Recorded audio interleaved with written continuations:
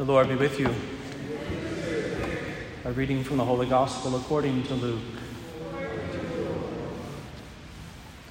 Jesus said to his disciples, "There will be signs in the sun, the moon, and the stars, and on earth nations will be in dismay, perplexed by the roaring of the seas and the waves. People will die of fright in anticipation of what is coming upon the world, for the powers of the heavens will be shaken. And then they will see the Son of Man coming in a cloud with power and great glory. But when these signs begin to happen, stand erect and raise your heads, because your redemption is at hand. Beware that your hearts do not become drowsy from carousing and drunkenness in the anxieties of daily life, and that they catch you by surprise like a trap. For that day will assault everyone who lives on the face of the earth. Be vigilant at all times, and pray that you have the strength to escape the tribulations that are imminent and to stand before the Son of Man." The Gospel of the Lord.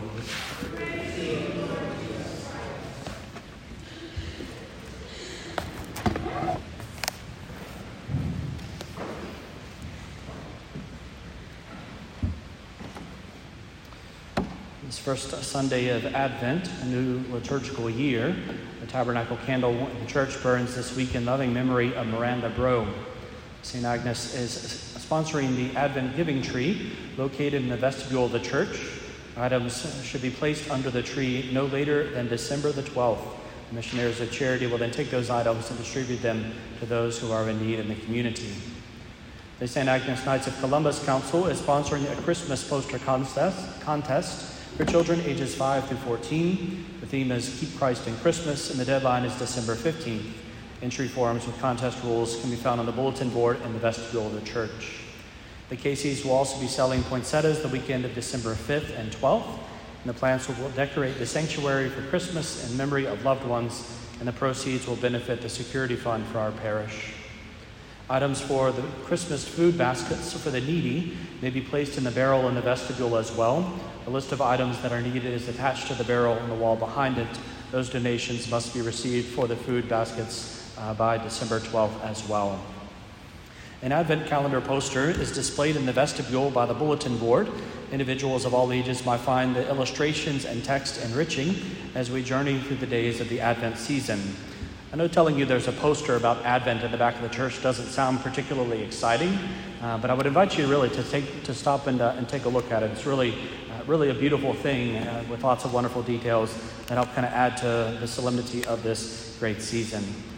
This Tuesday, November 30th, after the 5 p.m. Latin Mass, we will offer a rosary here in the church for the intentions of the Supreme Court and the abortion case that will be argued before them on December the 1st. I would invite you all to join us in prayer, whether here or at your homes that day for that intention.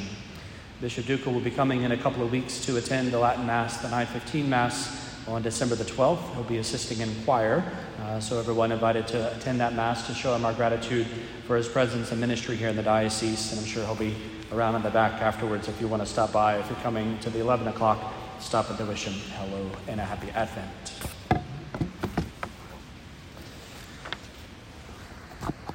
There are always lots of announcements at the beginning of liturgical seasons, particularly Advent, Christmas, Lent, and Easter. And so some of you may be thinking, when is the homily ever going to start? It's part of the Advent charm, really.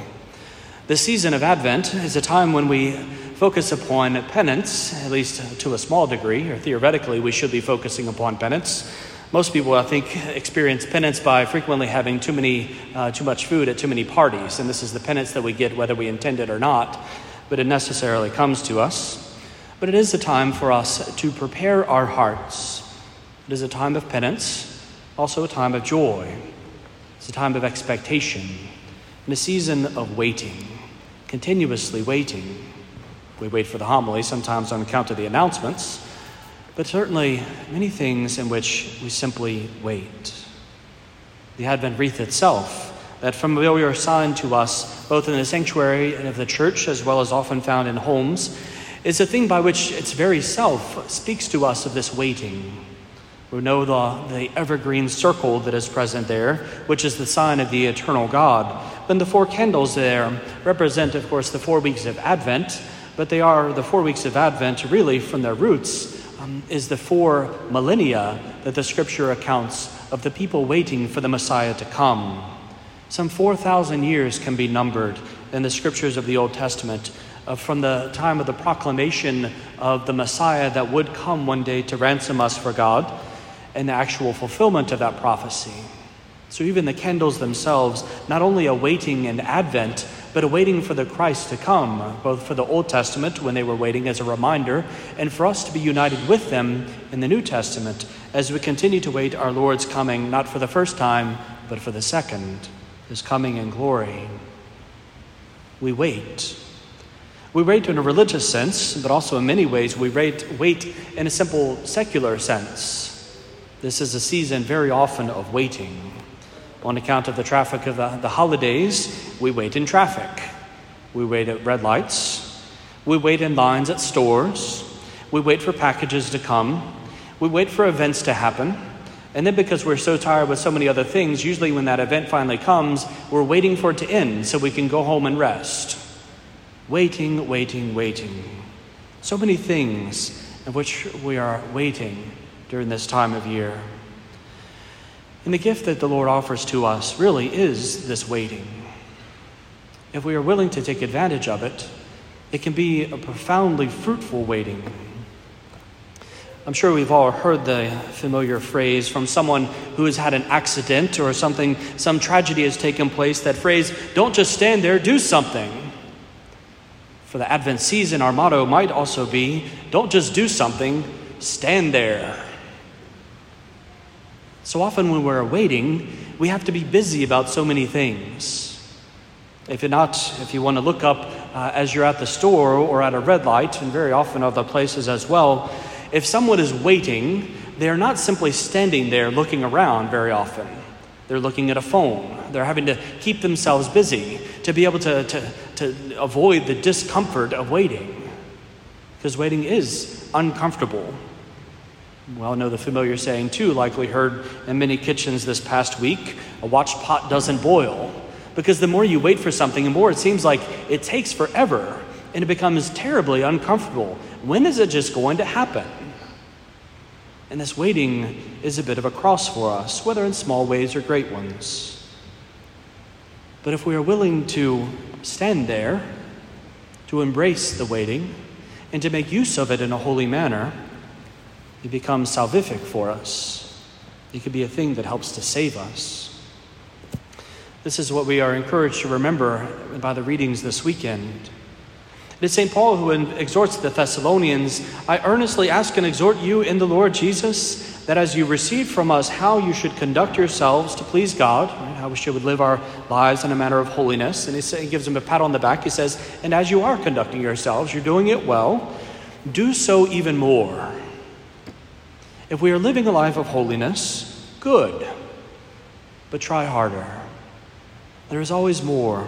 There is always greater fervor that we can seek after, greater intensity, greater frequency in our prayers, greater willingness to offer of ourselves for love of our neighbors and for love of Christ. If we are doing the faith and living it well, good. Do so even more. Similarly, the words of our blessed Lord from St. Luke's Gospel, "Beware that your hearts do not become drowsy. Be vigilant at all times and pray that you have the strength to escape the tribulations and to stand before the Son of Man." Our Lord knows that often that when we are waiting, we do become drowsy. We become drowsy often in spirit as we fill our minds and fill our hearts with so many other things rather than to simply experience the waiting. It is easy for us to become sleepy in the spirit. But as our Lord who bids us stay awake, to be vigilant, not to simply allow ourselves to become comfortable, as is so easily the case with the human spirit, but to stay vigilant. This is what the waiting can help us to do. Again, because there are likely no shortage of opportunities for us to wait on things or persons or events or individuals. It's for us to seize this time and to make use of it by offering up our waiting to Christ. Offer it up as a sacrifice. We all know the phrase, I think, To be able to offer it up is to be able to take the sufferings that we experience, the discomforts that we experience, the things that cause us even the smallest bit of annoyance sometimes, and to offer it to our blessed Lord and to say, Lord, I unite this to you, to your cross. May it be found fruitful. We know the cross of our Lord is infinitely fruitful, and to the extent that we are willing to unite our sufferings to it, they become fruitful. To take our waiting and offer it for particular virtue that we're trying to increase in our life, or a vice that we're trying to root out, can prove to be an immensely fruitful thing during this Advent season. Every one of those moments where we find ourselves waiting for something, where we begin to experience a bit of impatience or frustration or any other number of things that come in the face of this waiting, when we experience them, we can turn to our Lord, wherever we are, in the quiet of our mind, or even by our lips, to offer these things to Him, to offer these gifts, the gift of our little sufferings, unite them to His, and to know that virtue increases and vice decreases on its account. We can also use it not only to benefit ourselves, but also to benefit those around us. If we are waiting, it's usually because other people are around us or ahead of us. Other people are waiting too. And very often they are frustrated or impatient or any number of other options, much the same as we can be. What a grace to be able, in the midst of one's waiting, to look around and to pray for the people who happen to be around you, to ask God's blessings upon them, to pray for their sanctification and their salvation. A tremendous act of kindness that can be offered, even if quietly, given to our Lord for the good of those around us. Indeed, to love our neighbor comes in many forms. In addition to this, we can also take the waiting that we experience and simply stay in it, to remain in it quietly.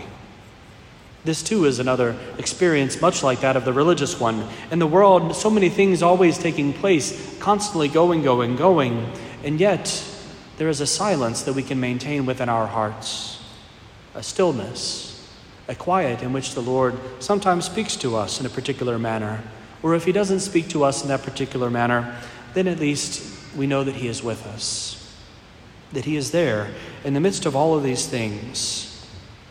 And simply to rejoice in this fact, to rejoice in the nearness of Christ to us. So this is the gift of the Advent season. It is one which is easily passed by. Every store around the market would easily have you think that Christmas is already here and we might as well celebrate. But for us as Catholics, it is important, it is necessary for us to prepare our hearts first, to spend these 4 weeks of the Advent season allowing Christ to wake up our souls, to shake us from the slumber that we may find ourselves in, to help us to remain vigilant in prayer, to seek after Him and His virtues, to turn to Him and to ask God's blessings upon ourselves and upon our world, and to rejoice that God is among us, even as we wait His coming at Christmas.